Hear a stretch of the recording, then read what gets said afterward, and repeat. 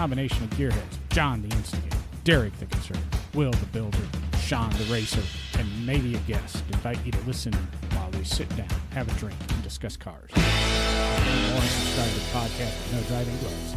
Time now for the ride. We're doing something interesting tonight. I've got a guest. If you remember, we had a guest a couple of months ago, Phil Sohn, and came on, and I think we talked rotaries and LS swaps and rotary LS swaps and all kinds of stuff. And Phil and I are obviously friends on social media, and one day he said something, and he goes, "Oh, I did something really cool." And I said, "Ooh, that's something really cool." I immediately said, "Phil, you've got to make an introduction for me." And amazing, Phil is just the nicest guy in the world. And our guest even said that, talking a little bit pre-show. And within probably 15 minutes, Phil had an introduction done and everything. And we have Brent Lang from a company that's local to Birmingham, but markets, I'm assuming, worldwide. Honestly, I don't know. I know all over the United States. Storyteller Overland. We're going to do this. We're going to find out a little bit about Brent. We're going to find out a little bit or a lot about overlanding because, even when we had Farah on and a few other people, they all got these Safari 911s and that's kind of a cool in thing. So we're going to find out a little about the overlanding hobby, and then hopefully a little bit about Storyteller and what they do and, kind of I don't know. We'll find out when we get there. And then we'll probably talk about ice skating rinks. I'm going to find out how much it's going to cost me to get the Sprinter of my dreams to haul simulators all over the country with, because be cool. Mr. Lang is building my dream vehicle when it comes to trackside support. Oh, yeah. That's the cool thing. We've seen some people in the marketplace that actually have, these Sprinters are rated for about 5,000 pound tow capacity, perfect for towing a Miata to a track day. Honestly, that's kind of what my wife and my dream is like maybe getting one of these and taking it up to Tail the Dragon, camping out in the middle of nowhere, and then just going and, yelling at people for crossing the double yellow line. Right. That's what you do when you go up there. Stick with the mayonnaise, don't cut the mustard and all that good stuff. So I guess a little bit about me. My name is Brent Lang. I'm an industrial designer, graduated from Auburn University. Don't want to date myself too much, about 2009, 2010. And then I went to a graduate school to study design management at Savannah College of Art and Design. After that, I met my wife there at SCAD. I got a call one day for an interview with a company that builds custom vehicles out in Trussville, Alabama. At the time, it was called Southern Comfort Automotive. Went and met them, had a great interview. They had a great team there. So they invited me to come be a part of their division, a place called McSweeney Designs. Really did some really, really cool stuff there under Jeffrey Hunter. It was kind of like their Skunk Works division. So we did some of the VIP armored stuff. We also got to do the Nick Saban edition Sprinter. Got to design a vehicle for Coach. That was pretty cool. And wait. Did you tell Nick that you were an Auburn grad designing his vehicle, or do we? No, I didn't necessarily get that opportunity. But Coach was really appreciative of all the stuff, all the hard work the team had put together. We got to be involved with that. That was just a real treat. We got to digitize his signature and stuff like that. He had some pretty good involvement in terms of what was going on. When you were with Southern Comfort, I'm assuming you were doing Sprinter conversions and that, because I go way back and I had a Sherrod Dodge conversion van back in 01. Whoa. And whoa. Now I'm dating me, and I remember the Southern Comfort pickup trucks and the Southern Comfort conversion vans and that. Yeah, I'm not even going to tell y'all that I sold Elk conversion vans in the early 90s. Won't even mention that. Won't even bring that up. Yeah, so this is where it's getting kind of interesting, because the whole overlanding and stuff like that actually does have a little bit of roots in the conversion van industry. So yeah, Southern Comfort they were doing conversion vans at the time. They were also doing some lift trucks and stuff like that. They're still doing that. They're now under SCA Performance under Michael McSweeney, doing great things there. They're an awesome team. Yeah, we were doing we're doing Sprinter conversion vans. So we went through seat pull tests. So we had to get all that stuff above board, and in conjunction working with Mercedes-Benz. We were essentially a kind of like an approved upfitter, if you will, which means that they sent us vans directly from the factory, and then we did our conversion, and then they were sold through to dealers. That eventually kind of led in with Coach at the Dream Motors group, and now it's NB of Birmingham. So we did that, had a lot of fun doing that. That was really, really cool. I mean, that was we did stuff with for Coach. We did stuff. I was telling Mr. John about the vehicle that we did for the president of Senegal. We had an armored roof. It was an articulating armored roof so that he could get up on top of the vehicle, wave to all of his supporters and stuff like that. That was awesome. It was really, really cool. It was I just essentially come straight out of grad school, and one of the first things I got to do was say, hey, we get to cut off the roof of a almost $65,000-$70,000 vehicle, and then we get to put armor in it. So that was a lot of fun. Did a lot of cool stuff there. After that, I did a little bit of a stint at Michelin, BF Goodrich, Tuscaloosa. So I am a BF Goodrich fanboy, if you will. I did that out in Tuscaloosa. I was an embedded contractor. Got to learn everything to know about a tire. Still keep up with a lot of those individuals out there at the Tuscaloosa plant. And then got a call one day from Jeffrey Hunter, he's CEO of Storyteller Overland. He says, Brent, we've been talking about doing one of these adventure vans. The time's now. Would you like to join the team and start building some really cool vans? And I said, yep. We started off in 2018, and it has been a wild ride ever since. In a good way, I'm assuming.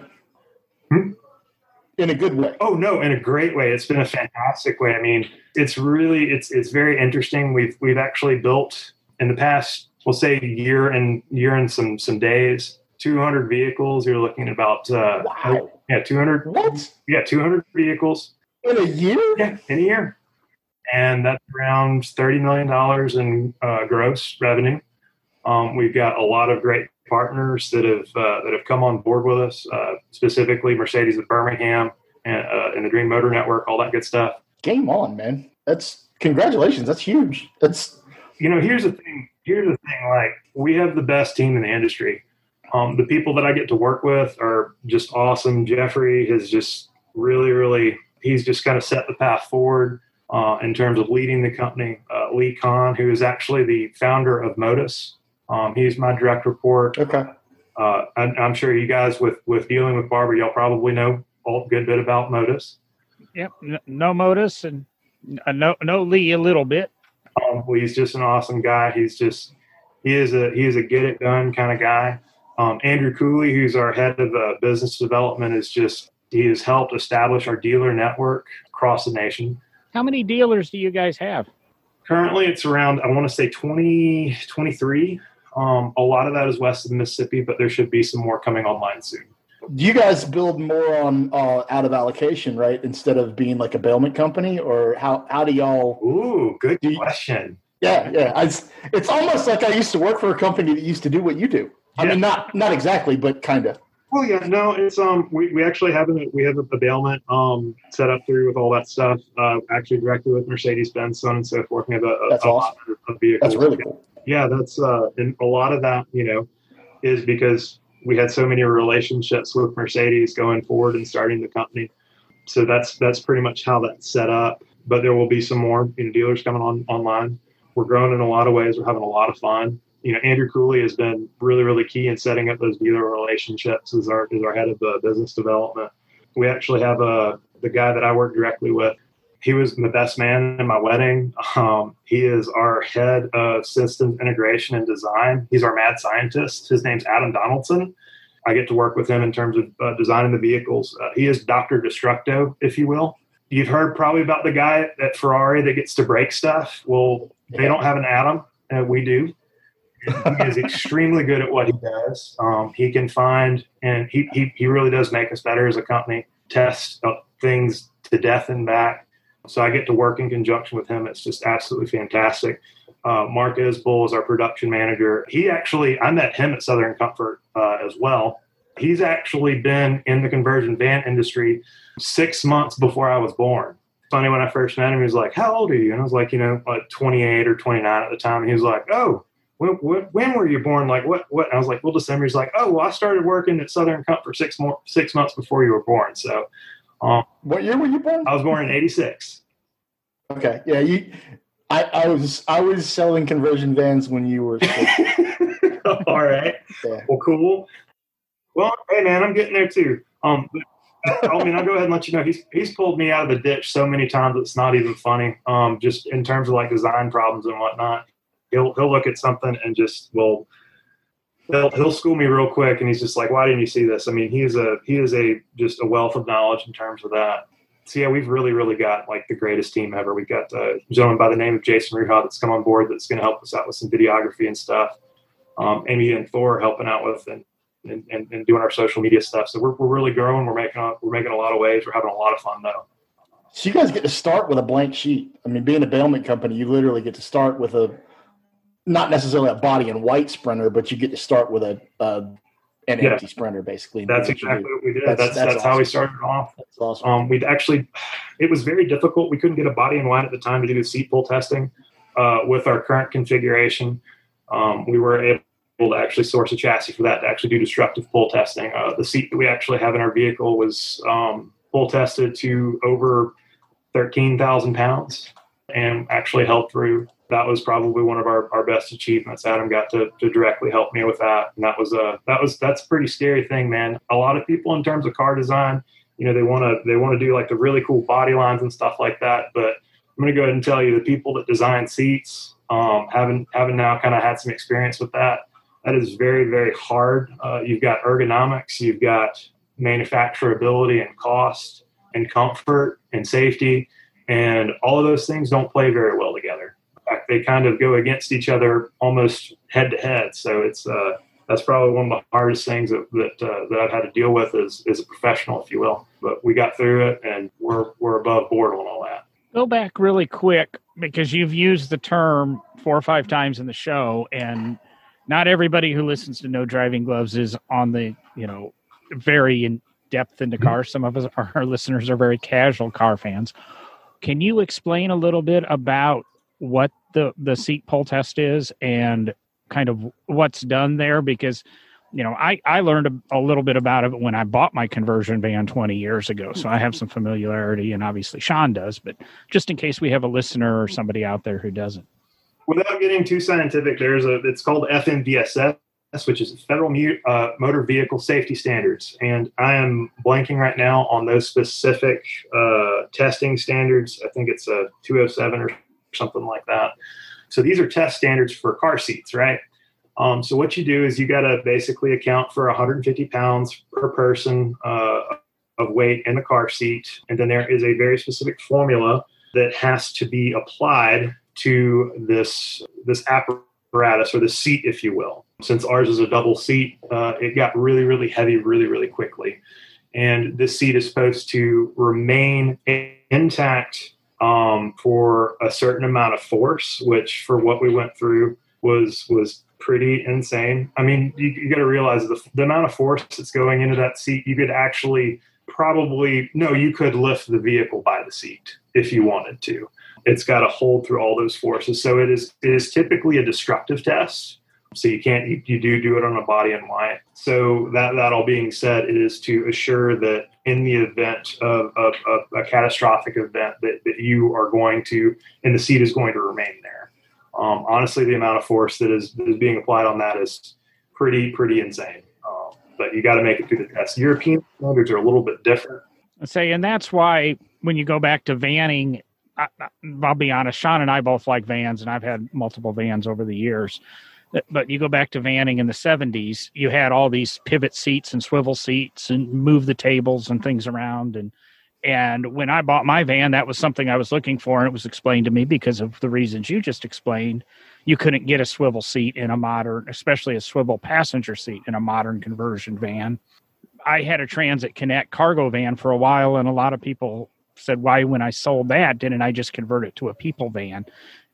Because I needed to have a back seat if I was going to keep it. And one of those things was I couldn't find anybody to tell me whether or not I retrofitted factory Ford seats in it and factory Ford seat belts if that van was actually built to the same standards as a Ford Transit Connect People, which had the seats and everything from the factory. And I just wasn't going to put my rear seat passengers at risk. So those standards are very important. Yeah, no, they are. And that's one of the things we have a lot of questions by people. It's like, hey, can I mount a seat in here? And it is usually a pretty much flat out. Look, this is your vehicle. You're more than happy to do anything. I would strongly recommend that you not do this. And here's why. I can't stress enough the amount of structure that goes into those seats is just insane. And actually install correctly, so on and so forth. So yeah, that's good on you for definitely researching that. Most vehicles. I would say it goes back to even when I'm doing restoration, and a lot of people want to retrofit seat belts into, say, an MG or a Triumph or whatever, and you go, it didn't come with seat belts. Well, there's a kit. Well, if not all installed exactly properly with angles and that, you're going to hurt yourself more than what you had before. So yeah, absolutely. Yeah, it's amazing what goes into any of that kind of stuff. Right. So and the thing is that we seat pull test. That's one of the things that Jeffrey made sure that when we started Storytellers that we're gonna we look at a lot of things in the van, and we do approach things in terms of design as to like, hey, at the end of the day, this is a vehicle. Bad things can happen. We need to do everything that we can be absolutely sure that these people are going to be safe. That is a personal responsibility. It's also a company responsibility. We care very, very, very deeply about that because, in all honesty, yeah, you can sling a seat in there. You can put some, peanut washers under there and call it a day. That's not the right way to do things. So we definitely make sure welding in substructure if you're doing that and you're making it right, basically. Yeah, we have in regards to that, we've got QC procedures that the bolts that hold down the seat are actually torqued correctly. We use paint pens on everything, and this is just the seat. We haven't even talked about the battery system yet. Our battery system that's in the vehicle, it's a lithium battery system. It's not just a battery. It's got its own control module that monitors the battery in terms of its voltages, all that stuff. Lithium is pretty specialized when it comes to monitoring. It's not like your old lead acid stuff. So this is a very, very advanced battery system. The battery pack that we currently have is around 12,000 watt hours. So that's actually pretty substantial. Most of the industry is still what's called on amp hours, which is a little bit dated. Our system is, I want to say, around 1,000 amp hours, which in order for you to do that, you would essentially need a trailer full of batteries. I wish I had the drawing with me. It's like you would literally have about an 8-foot long trailer full of lead acid batteries to accomplish. One of the cool things about it, when we actually first started the company, Adam came in and TIG welded off of the battery system. And what was even funnier is that when we were first starting up, we were in this little tiny place in downtown Birmingham, actually over in Avondale. And the power there was actually giving his welding machine quite a bit of a fit because it had just enough to get the machine going, but it was right on that edge of almost kind of like browning out, if you will. Yeah, it would pulse a little bit. And then the machine would go, oh crap, I'm not getting what I need. And it would shut down. We were like, well, we've got this really, really big battery right here. Let's test it. And straight up, he started welding aluminum frames on the vehicle right there off the battery pack. And it was funny because now we didn't have any issues with brownouts or any of that stuff. So it was really, really cool. Is the pack proprietary or did you source that? We actually sourced that through a company called Volta. Okay.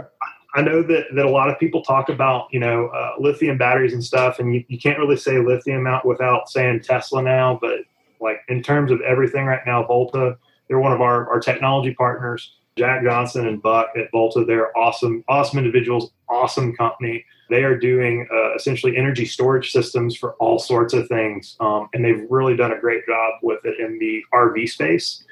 They're also doing it for trucks, like the trucking industry, like high idle and stuff like that. Well, not high idle, but replacement of high idle, so that when you're parked overnight, you're not sitting there running the engine. You're running it off a battery pack. And then when you're doing your long haul, your alternator is actually charging that battery pack for when you go to bed at night. Really cool stuff like that. Doing it in emergency vehicles, all sorts of stuff. Now I'm picturing full 52-foot trailers with solar roofs to charge those battery packs. I can picture so many different ways to go with that. It's cool stuff. And John and I have had this conversation on more than one occasion. I still think that eventually we're going to get to a point where we see an RV, a bus, an 18-wheeler, a semi running off of the same diesel electric combo that you see in locomotives. I think we're gonna. That's all. I swear. I want to see too. I really want to see it happen. Let's make that happen. Yeah. All right. Let's tell the world right here on No Driving Gloves. The three of us are going to do that. We're going to make it happen. Yeah. No. And that's the thing, man. Like diesel electric, and that's one of the things I've actually noticed. You've pulled up your on your green screen the beast mode. We've got an auto start where it actually helps charge the battery with that. So when you're camping at night, and if you run through too much of the battery, it'll actually charge your battery for you. We are doing that. Like in terms of diesel electric stuff, like Adam and I have had multiple conversations where it's like, why isn't anyone doing this? It's a no-brainer, man. Yeah, it really is. It is an absolute no-brainer. John and I have had that discussion. How many times have we talked about that? I don't know whether we've talked about it on the show before, but we've been talking about it for a decade plus. I know Derek and I have talked about it in that, and there's the perfect thing is all we got to do is get a job over at Storyteller and get them to start building our diesel electric RV. It revolutionizes so many different things. There's so many reasons to push that tech, especially now. Like it just makes so much sense. And I'm going to back off of that because that's not what we brought you on for. I'm going to bring it back a little bit. Okay, I've got my Storyteller Overland RV, whether it's the Beast or the Stealth or whatever the model. Why do I need a battery pack so big? Is this thing going to, power a 72-inch plasma or 72-inch LED screen outside the vehicle and for the disco lights and the partying all night? Is that the main purpose? Is so that your clientele, which are, let's say, have a couple of dollars to their name, right? So they can have all the enjoyments of home while they're in the middle of the desert or the outback, or so the idea behind the battery pack and that energy storage system of Volta, the whole idea behind that. Well, first of all, let me back up just a second. This is a 4-season camper, okay? So this vehicle has been specifically designed so that if you want to go out to Death Valley, you have air conditioning and you can keep somewhat, I won't say like ice cold, but you'll be able to be comfortable in the vehicle. This same vehicle is also made to go up to Colorado or any high elevations and get out in the snow. A lot of people like to use these to go out skiing. In all honesty, like if you want to talk about a ski trip, you go to the lodge, you're going to spend a ridiculous amount of money, or you can just get one of these vans, go boondock out in the middle of nowhere, or go, if you're out west, go to the Bureau of Land Management and camp out at night. It's got a diesel-fired system. It actually runs for your hot water and for your heat of the vehicle. It's actually a diesel-powered turbine, which is pretty cool. A company called Everstocker, which old Volkswagens, they actually used to use them long time ago. But they're still around, and we use that diesel-fired system. But this is a 4-season thing. So us being in the South, right, I'm going to go ahead and tell you right now, if you're going to start an RV company in the South and you're not going to have an air conditioner, you're probably not going to do very well. And so one thing to actually have an air conditioner, okay, you put on an air conditioner, but I don't have a system to support it off the grid. That's one of the biggest things about this battery pack. Air conditioners take an insane amount of energy to change the temperature of the room, right? Tons of energy to do that. And typically, most RVs right now in the space, in order for you to use that air conditioner, you actually have to plug into shore power. So you've got to be at an RV park, or you have to buy something like probably a Honda 2200i generator in order to, and you have to have a special AC that's got a soft start on that. You have to have that little generator run constantly in order to power that. So with this battery system, if you drive for 2 hours, so on and so forth, and set up overnight, in most instances, you're going to get anywhere between 6 hours to 10 hours of runtime based off of your temperature. If you're out in Colorado and it's really, really low humidity, you're probably going to get full 10 hours of use out of the air conditioner. You're down here in the South and it's 100% humidity and 95 degrees at 11 o'clock at night, it's probably going to suck a little bit more juice. And there's some stuff that you can actually do to keep the ambient temperature of the vehicle down to extend your range during the night. That's the reason for having that big a battery. All the lighting is LED. We include an induction cooktop, which is really, really cool. So there's not like an open flame or anything in the vehicle. It's also more than enough energy for you to charge your laptops and stuff like that. We're finding a lot of people actually don't really put TVs pretty much in vehicles anymore. We're seeing a lot of that, which is kind of crazy because when I was involved with McSweeney Designs, we were putting 40-inch curved TV screens in vehicles, and this is completely different from that. This is about getting away from all of that. And that's not to say that some people won't do that. It's just they typically have a laptop, and that's what they use for entertainment. So these people are more focused on doing like Wi-Fi boosters, like the WeBoost signal stuff, to where they can get internet connection out in the middle of nowhere. That's what they're mostly interested in. Yeah. And they do a lot of remote work on their laptops. We have people that this vehicle is actually designed to be the idea is. It's a part-time kind of thing. It's a weekend warrior kind of deal. But we're actually finding a lot of people are actually living out of these, which is really, really cool. They're using these as mobile offices, and it makes perfect sense because like with our seat, we've got our proprietary seat, and we've actually got a table there that you can actually use as a work surface. You can put your laptop up. We've got two individuals that are out west, and they do programming for larger companies, and they just live out of the vehicle. We've got two people they're actually they're not rocket scientists, but they're essentially involved with NASA at a pretty high level, and they just work remotely with their, I believe, 1-year-old daughter. They just travel the country, so a lot of people are using these to get out on the hustle bustle of life and go out and have fun in addition to working.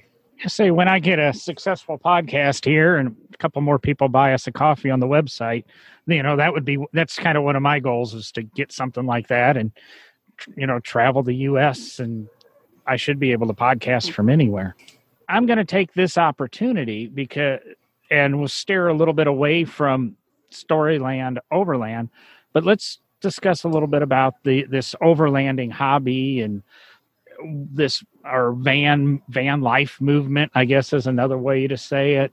Yours are very extreme. You're using Sprinter vans, I believe, with the 4x4 chassis. Right. And I don't know if you're using the 3/4 ton or the 1 ton to start with, but doing lift kits and that.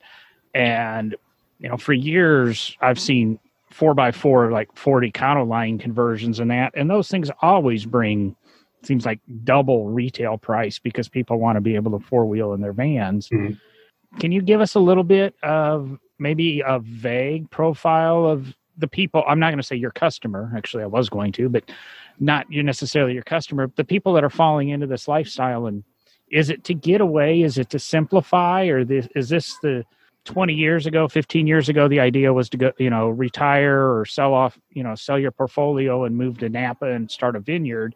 Now is it to sell your portfolio and go, RVing across the country again? Or? So a long wheelbase high top with a deck on the roof on one of these things is a tiny house. It is. So yeah, it basically you bring up a great point. So overlanding is this really, really crazy genre right now, and it is the coolest thing ever. And what's so cool about it, it's a melting pot of all this stuff and all of these people with different ideas. And that's what's really cool about it. So in saying that, overlanding is kind of this embodiment of the idea of an expedition or an adventure, right? I'm going to go out and I'm going to explore. It's this embodiment of wanderlust, right? And what's so cool about it is that it has all these little sects within it. So like you mentioned van life. That is somewhat of a part of what overlanding is. It's also it's cool, and it's cool in a sense because you can do this overlanding thing in $1 million Earth Roamer. You can do that. You can do it out of a Dodge Caravan if that's what you want to do. In all honesty, you can do this on a motorcycle. You can do this on a Yamaha WR250 and have everything on your back. You can do it with a Jeep Wrangler and a little teardrop trailer on the back, or one of the overlanding tent campers or trailers that they're doing now. So that's really the cool thing about overlanding is it kind of embodies all that stuff. It's about nature. It's about getting out there and enjoying it. We have kind of like this mantra within Storyteller, which is live free, explore endlessly, and tell better stories, right? So that's about going out and enjoying the great outdoors, being with your friends, kind of creating those memories, so on and so forth, but also enjoying nature. Kind of getting back to wanderlust and just seeing it all and experiencing it together. And like all these overlanding events like Overland Expo, I recommend that you guys go to it, or anyone that's listening, please go to that. It's so cool to see the amount and types of people that are involved with this. It's awesome to me right now because you can get two very, very different, like, I guess, thought processes here. You can have a person that is very, very focused on the ecosystem and nature and preservation of nature and protecting all that stuff and caring for the country and the land and all these wonderful, beautiful things that are of nature. And then you can have, someone that's maybe a doomsday prepper or anything of that nature, and you can get them into the same group under overlanding, and they all like agree with each other. It's about this enjoyment, this lifestyle of being out there and exploring stuff. And that's one of the coolest things about it, because everyone just kind of comes together, and I don't want to say it's all like, hippie-esque kumbaya stuff, but it's just a very, very interesting thought process that a lot of people share across multiple platforms and multiple backgrounds. I just looked it up when you said Overland Expo, and we just missed the virtual version of it. It was on October 17th, actually. Yeah, we were supposed to go this year. I'm definitely going to. There's a lot of shows that all of us were supposed to go to this year that we have not been able to go to. One thing that I wanted to ask you, I have done a little bit, and I sort of got roped into it when I was over in the UK, but I've done a little green laning in the UK, and it's kind of the same concept. Okay. Basically, it's trying to go as far as you can from point to point without using any public roads, actual paved public roads. And because of the little green laning thing that I did, I was part of a group over here where we pitched the idea of a reality show that was going to be a coast-to-coast journey across the U.S. using as little highway system, as little public road system as possible. And we mapped that out. And it's amazing to me how far you can travel in this country without hitting a rural route or a interstate highway or an actual, proper highway. You can go off-road forever and a day in this country. It's pretty epic, actually. Right. Yeah. So getting out to those, and it's one thing to like go to like kind of the more touristy things, but it's also one of those things where it's like, okay, you've got some access roads out in the middle of nowhere that you can go down and adventure down, and maybe you spend a night camping there. Or I will say one of the things that I wish was more accessible here on the East Coast was Bureau of Land Management. Out west, Bureau of Land Management is awesome. BLM lands are where it's at. We had the opportunity to go to Pikes Peak last year. We took one of the vans, my wife and I. She does some like automotive photography. That's what she loves to do. Went to the race, camped out at the race, and then went to a place called the Divide, Colorado. They have some Bureau of Land Management there. Literally pulled up at 10 o'clock at night, parked the van, slept, and woke up to this beautiful, just almost heaven-like area. It was just awesome. But yeah, just out in the middle of nowhere, not being bothered by anyone, just seeing parts of the country that you're not going to really see on I-65 or what interstate. So yeah, it's been kind of interesting with that. But yeah, it's going back kind of more to that expedition kind of stuff. Like what I guess they would assume like they were doing down in Australia or in Africa at certain points in time in history. So yeah. Yeah, it's amazing how, like I said, just how much unpopulated area that we have in the United States, in North America in general, actually, North and South America in general. Yep. You could spend days, if not weeks, and possibly months without seeing a road, I would think. It's all that flyover land that we have. When we hop on a plane here in Birmingham, Alabama, and fly to the West Coast, you're flying for hours, and you're like, there's nothing down there. Yeah. There's literally nothing down there. Yeah, and then you fly at night, and you see just absolute nothing, darkness. Nothing. Yep. Nothing. You're like, is there clouds? No, there's not clouds. There's nothing. Yeah. That's usually when I have the worst time it's flying at night because like I can't see where the relationship of the airplane is in terms of ground. I'm one of those. I'm Right. guy. I got to see one. If I can see where the ground is, man, I'm good. But at night, I don't like that because it's like, and you're flying over the Midwest, and it's like, oh boy, here we go. It's like you get those shots from space or the space station of the planet at night, and you can see all how lit up the East Coast is and the West Coast is, and Chicago and Atlanta and little areas like that. Everywhere that's black is kind of a territory for your product. If there are no lights and no civilization, I would imagine that's where you want to take your storyteller. That's you want to be able to go out there and basically say, no, it really is. It's we're still on the planet Earth, and this is what it is. Check this out. I mean, it's being able to get those vehicles out into just places where, you know, maybe people have been there, but they haven't been there for a while. Right. That's got to be a really cool feeling. Yeah. No, I mean, it is. And like, it's also, I don't know, it's very, very different, especially when you do it for an extended period of time. I get a lot of energy from doing that, just kind of decoupling from the world, not worrying about my cell phone or where the next, you know, text message is going to come from or any of that stuff. So it is really awesome to do that. It clears your headspace, you know, sleeping out in the middle of nowhere.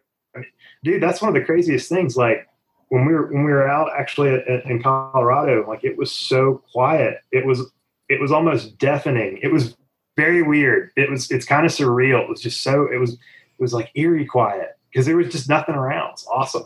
I get to places like that and I become acutely aware about how bad my tinnitus really is. Oh no. Yeah. Like I don't notice it when you're around like everything in your house, all your appliances are running, stuff like that. I don't notice it, but as soon as it goes quiet, it's like, really? Are you kidding me? But yeah, you get acutely aware of stuff like that. And being able to take one of your vans out and get away from the light pollution, that would be life-altering for so many people in and of itself. Just being able to actually look up and go, whoa. I mean, it's because most people, they live their entire lives never being able to see that. Yeah. No, you're spot on that. That's cool stuff, man. I knew you were here. I just didn't know the scope. And now I really want to come down and check it out. Well, yeah, man. I really come hang out with us. We'd love to show you around. Yeah, we'd love to have you. It's neat stuff. So, go ahead, John. Sorry. 18 months, you've moved 200 vans, and you've got basically 3 different models that I'm assuming can be optioned or designed any way you want. Are you just going to build off of those 3 models? And like I said earlier, are you doing just the mid-size wheelbase, or do you do all 3 or 4 bases of the vans? Or here's the thing that tell us a little bit about the product line. So here's the thing. Currently, we build on a Mercedes 144 high roof chassis. It is a 2500 single rear wheel with the 4-wheel drive. That is what we build on currently.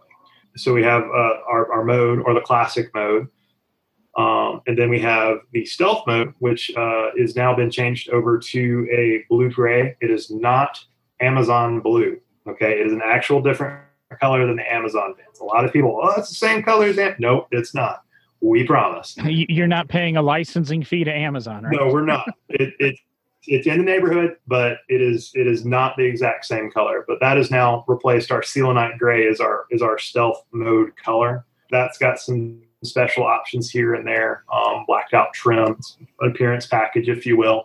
It's actually got our custom design step, the up dog step that you can put on there. And then you've got the beast mode, which is all the fixins. It's the one that you want to get into. It's got the RIP kit, the ride improvement kit. So it is, it's a custom suspension that is rated for it's actually designed specifically for our weight rating and all that good stuff. It's got our Tenzing front bumper that's proprietary to us. That was a project that I got to work on. Really, really enjoyed that. Our lighting kit, we actually have this really cool thing up on the top. It's called it's our light control module. It's got kind of some of the mini switch protectors, kind of like in the Mini Coopers. And you can throw all those light switches on. That's really, really cool. We've got some interior organizers that are in addition to the vehicle. That helps you kit it out better. So you can put your little, things that are related specifically to your hobby all around the vehicle. We've got a spare tire carrier on the back from Alvans. They're a great company based out of the West Coast. John Alvans are awesome individuals. And we also have a Sherpa. They're Sherpa on the back, and that's an organizer that allows you to put things like Max Tracks or Rotopacks or a shovel and an axe, just some off-road gear, recovery stuff that you can take with you that's on the back door as well. So that's the beast mode, and it's also got the auto start that we talked about. That is the premier trim level. That's, again, you really shouldn't need much more than that, but if you do need more than that, I'd really love to see it. Because you can't really get a whole lot higher than that. But I'm looking in the interior right now, and it's really cool, man. Like the bed in the back of the definitely not Amazon Blue model. Mm-hmm. Is that bed permanent in that location, or does it stow somehow and give you extra room in there? Or? It's kind of like a drawbridge bed, and the way that we did that, drawbridge / Murphy style. So on the driver's side, you can actually fold that down, and there are two little legs that swing down and lock with the floor. It's rated around 8 pounds.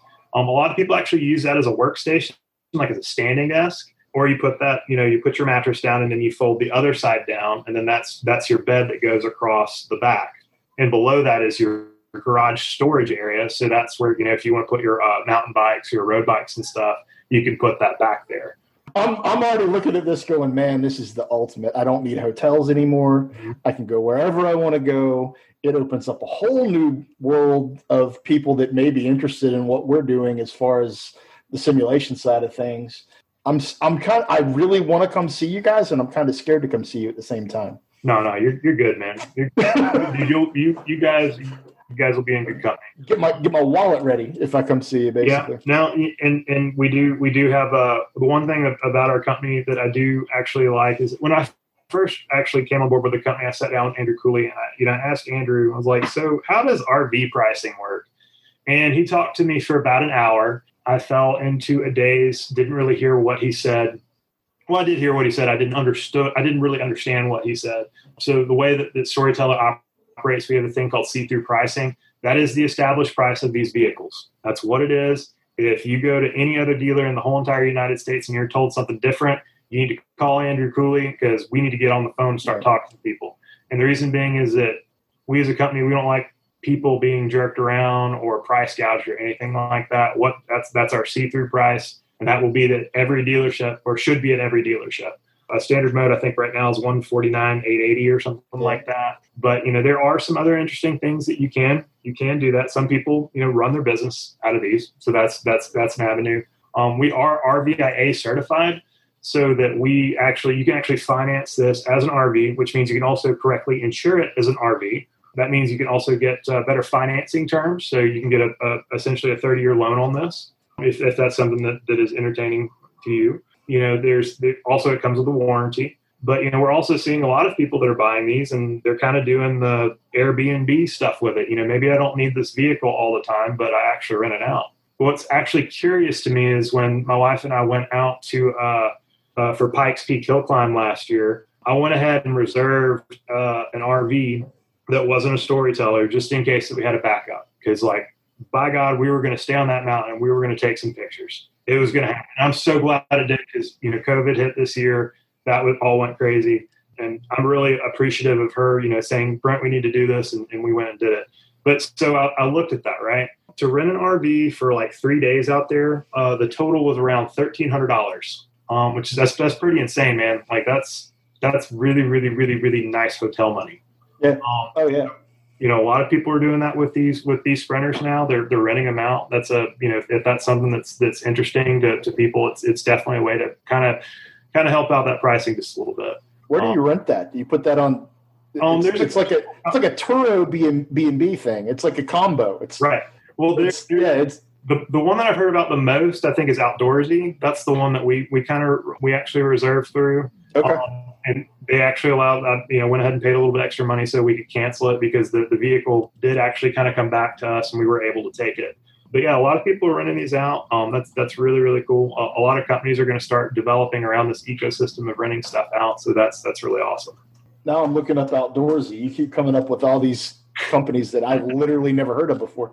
And I mean, it's cool because it's interesting. I love hearing about aspects of vehicular life, basically, that, I kind of hover around the fringe every once in a while in areas like this, but I never really dig in. So really appreciate you coming on the show, because you've opened a lot of light on, shed a lot of light on. Another cool thing about renting this out, though, is that, in terms of a person that may be an owner looking to help, spread that financial load, is that it also gives people that are potentially interested in this a taste of this and see if it is actually for them. What is actually really curious that we're finding out as we continue to grow as a company, that a lot of these people that are buying these are first-time RV buyers, which that's kind of crazy.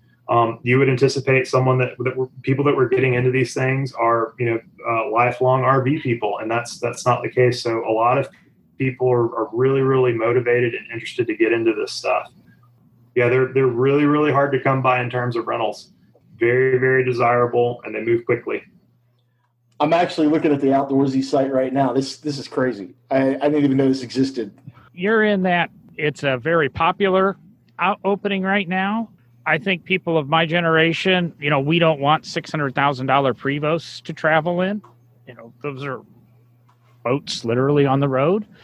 And, if you're starting at $1.50 on your base model, that's RV money. I mean, I'm trying to remember, my ex-wife and I, we looked at RVs in 05, 06 in Northern Virginia, and just something simple. I can even tell you, it was a Bounder. It was like a 32-foot, no slide outs or anything. And you were still looking close to $80,000 for something like that. You offer, and that Bounder isn't going to go, half the places that, the Beast is going to go. I mean, that Bounder is going to stick as far off as it's going to get as a highway instead of an interstate. Right. And so that's also kind of an interesting thing in terms of RVing. There's a huge shift going on right now.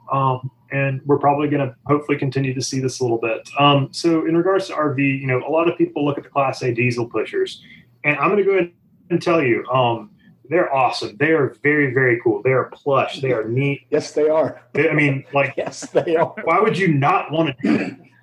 Tiffin Motorhomes is actually based here in Alabama as well, and they are probably one of the leaders, if not the leader in the industry in terms of quality. We really, really look up to them. They're great people. They make a really, really great product, but they also importantly take care of their customers. These huge diesel pushers are awesome. They're wonderful. You can go across the United States. The biggest thing that's becoming kind of sort of an issue now is that, they take up a lot of space. That's one thing. You can't really park them everywhere. So what this Class B space offers you specifically on the Sprinter is a little bit of covert stealth camping, if you will. I'll go ahead and tell you right now that one of the coolest things that my wife Mars and I get to do is we'll go up to Chattanooga every once in a while. We've got some friends that live up there on the North Shore, and we'll boondock overnight. We'll park out in front of their house, and we'll just spend the night. And it's awesome because, you can wake up, and we've got, privacy blackout curtains that go all the way around. Really the only thing you'll hear is just the AC running if it's the summer, or you might just hear the fan going.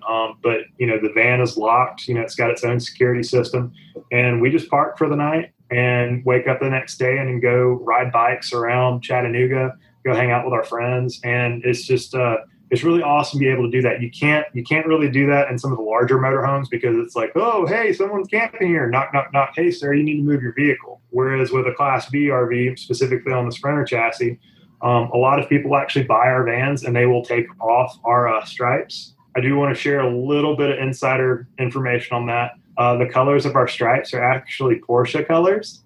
So we borrowed, that's a Guards red, a blood orange, and I think a goat yellow.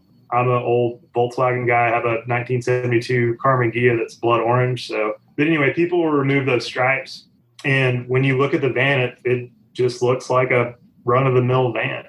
A lot of people will park these in their place, like where their houses are. They have a homeowners association. So they'll remove the stripes off of it. And, the homeowners association is none the wiser because a lot of places like that, it's like, oh, you can't have an RV parked here. And plus it's my daily driver. Yeah, exactly. No, exactly. Like, you can take this. I mean, can you imagine taking, your kids to school in a Class A diesel pusher? Like, yes. Yeah, probably not going to work out too well. Or, Mom, leave You've got room for buses there. Yeah. I mean, you just pull the bus line and you're fine. Or you can do a schoolie. There you go. You can do a schoolie and drop your kids off in the schoolie. So yeah, that's kind of an interesting thing. We're also seeing what's also really interesting is that, and this is currently now, granted we haven't been around forever and a day like some companies have. We're seeing that the resale values of these vehicles is actually pretty crazy right now. And crazy is a good thing. We actually we had one of our first units that has gone up for sale. And once you actually get, once it's a used vehicle, then it's free market in terms of, whatever people want to pay. To actually sold the vehicle for more than they bought it for. It was insane. The demand right now for RVs and stuff to get outdoors right now is just insane. It's going crazy. So it's been really, really interesting to see that. And honestly, I go ahead and tell you right now, I'm not the biggest betting person in the world. But in terms of what's going on with, the pandemic and stuff right now, like an RV company doing well in a pandemic, I would have lost a lot of money because it's just insane how it's really turned out. What it comes around to, though, is it's one of the few things that you can get out and you're actually get out, enjoy yourself with family or friends, and you're still social. You're inherently socially distant. There could be if you went down to Lake Havasu during spring break, then you're right in the middle of it. But if you took one of these things and you just literally set out into the wilds of Arizona, New Mexico, Nevada, Colorado, wherever you're at out west, especially, you're off the grid, man. Yeah. I mean, you're off the grid and you don't have to worry about it. Yeah. I think one of the biggest limiting factors right now currently on our vehicles, and we've kind of seen this, is really you're mostly limited by your water. Our vehicle has 21 gallons of fresh water. If you take more water with you, you can actually extend your range quite a good bit. But we do have solar on the vehicle. We have 90 watts of solar, which is not a whole lot. If you've got auto start with the beast mode, then that should be able to take care of that. Or in all honesty, just if you just drive about an hour or so, that'll kick up your battery enough to keep you charged. So then it really just kind of comes down to how much diesel you have in the tank. So you can within reason be a week off grid in these things. And some people are even pushing it even further. One of the big things with our roof rack is if people want to actually add more solar, you can add up to 600 watts on there. Which once you do that, it should be pretty good. Now you're not gonna be able to run the air conditioner off that, but it would be a considerable range extender if you pretty off grid capable. I haven't been a week off grid yet. I'd like to eventually do that. As far as being able to go off road and stay off road for that amount of time, that's one thing. But one thing that I'm curious about, and I know John is probably thinking about this too, like trail wise, especially we're talking rocks turn into boulders pretty quickly in a lot of areas. And if you're in the eastern U.S., you're dealing with mountainous terrain that is logs all over the place and stuff like that. Like how capable are these vehicles when it comes to getting the lift? No, I'm not ever saying that it's a proper hill climb machine or it's a King of the Hammers machine. It's definitely not that, but it's how capable are they off road? I'm just curious. So I would say that they're decently capable. Me personally, I have not put these vehicles in any sort of super duper rigorous or treacherous situations. I have to be a little bit careful about this because we that is one thing that we do want to kind of be a little bit pay special attention to, is that yes, these are off-road capable vehicles, but they are not. They're not. They're not your Jeep Cherokee with lockers and all that other stuff. Yeah, it's not a rock crawler. Right. I mean, I totally understand that, but it's also it's a little more than, well, maybe not. Maybe it's akin to a dual sport motorcycle kind of thing. Is that more what it's kind of? Yes and no to a certain degree, because you have to remember, it also depends on people's your actual ability to go off road and your experience with it. I mean, they are pretty decently capable vehicles. Am I going to say there that it's going to get you to the top of the mountain, of this rocky mountain? No, it's not. But what it can do is it can get you down some pretty interesting access roads that you can actually get to where you would want to camp and so on and so forth. You have to remember, at the end of the day, this vehicle is, once you've loaded it, the GVWR on this vehicle is 90,050 pounds. Sorry, 9,050 pounds, not 90,000. So you got to remember, that's That's a little bit different than, let's say, your Jeep Cherokee or a Land Rover. Yeah. They're pretty heavy, but they're not that heavy, because that's like maybe a Land Rover and a half all in one space, right?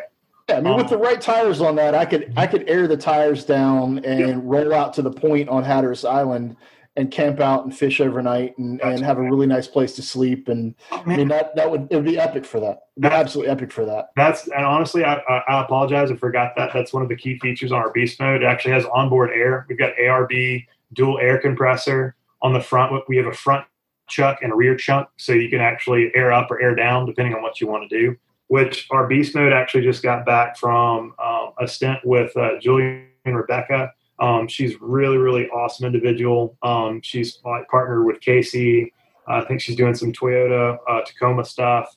Really, really active in the space, going out, doing the overland thing. She's just an awesome person, wealth of knowledge. She actually put the Beast Mode through its rigors. She actually had it in some event or some situations that were pretty tough on it. It seemed to do okay. But again, at the end of the day, this is a $102,000 RV. So it's just one of those things. Yeah. You got to use good judgment, good discretion. A lot of people want to put winches on these things, and that's a little bit heebie-jeebie-ish because, when you have a winch that's lifting 9,000 pounds and sometimes even more than 9,000 pounds, depending upon how stuck it is, that can get hairy real quick. Yeah. And so we won't. Well, when you're stuck and it's 9,000 pounds, it's a lot more than 9,000 pounds. Yeah. People forget, forget that. That mud adds 10,000 pounds. Right. Well, and you got to remember, man, when something that's weighing 9,000 pound breaks, something bad's probably going to happen. And that's one of the things. That's not to say that never ever take it off road or anything like that. It's just you got to be very, very cautious about how you treat it. Otherwise, man, it does fine. I will say that with the Mercedes, definitely go ahead and engage the four-wheel drive before you get into a tricky situation. It's not like everything else where, you've got your selectors and all that stuff where you can control your transfer case on it's immediate and it engages all that stuff. Mercedes is actually controlled pretty well through the computer system, through the buttons. So you need to have a little bit of planning and forethought before you get in the tricky situation. So if you're in a situation where it's like, I'm really going to need four-wheel drive, go ahead and hit that button, follow the procedures via the manual, and it should take care of you. So yeah, it's just one of those things. You got to prepare. You got to be cautious. That makes sense. Yeah. That makes sense. I had to ask because it looks incredibly beefy, and I'm sure that there are a lot of people who are like, "Oh man, you put a little the splash guard under the front end of it. You do this and you do that." And I'm like, "Yeah, I don't know about that." I was just curious. Yeah, I'm just curious. Actually, Julie and Rebecca, she actually just did a little bit of an expedition with some sprinters. Actually, anyone that's really interested, maybe you guys are interested, actually show some of the action shots of what kind of it went through. She's done a great job of kind of putting that all together and showing, putting it through its paces. And I'm not going to sit here and say that it did absolutely 1,000% awesome, but it did make it through some pretty interesting scenarios. Well, we're encroaching on that hour mark, so gotta start winding it down. That's what we only ask out of you is the hour. But I was curious, and obviously 2020 has thrown everybody into a tizzy. And you've only been around since 2018. I'm guessing, tell me if I'm wrong, we spoke of a different company earlier, and we spoke of a gentleman that owned potentially one of those. And the reason he got it is so that he could do tours with that group. Is Storyteller looking at possibly doing, if I have a storyteller or there's storyteller clubs that are groups that are doing tours or off-road excursions and trips? As a group, or not like curated tours? Are you talking about like curated tours, like a, sort of a guided type deal, John, or is that what you're talking about? Well, to say if you're in the Ghost Club with the Koenigsegg group, they all get together and fly their Koenigsegg somewhere and tour, or the Ferrari GT, 62 250 GTO guys do that. Is there something that, is there a storyteller group that I'm in an exclusive club when I buy one of yours that either Storyteller's organizing or, your owner would be 20 years ago, it would have been your owner's forum. Now I guess it would be your Facebook page. So we do have a Facebook page. It's Mode Lifers and Insiders. You can look us up on Facebook. I think it's around 1,600 people strong. So we're watching that constantly. We actually watch it every day in case there are any issues that come up. One of our team members, Dan, the storyteller man, has really taken care of so many people in terms of service. He is the guy the go-to guy if you ever have an issue. He's going to be on the other end of the line. He's just done an absolutely fantastic job of doing that. But in terms of like tours and stuff like that, there's been some loose discussions around that. That's definitely something that I think everyone would love to do, love to be a part of. And I'm hoping that maybe once things settle down a little bit, things kind of return to somewhat a little bit more normalcy, that would definitely be an option. I'd love to do it. Honestly, I've got a 1986 G-Wagon. It's a W460 300 GD that I would love to take out and meet some of the people that have been become a part of the Storyteller family. Maybe that's somewhere out west. Really get to meet everybody and see their rigs and what they've done. Honestly, I got to say, like our owners group has been really, really awesome.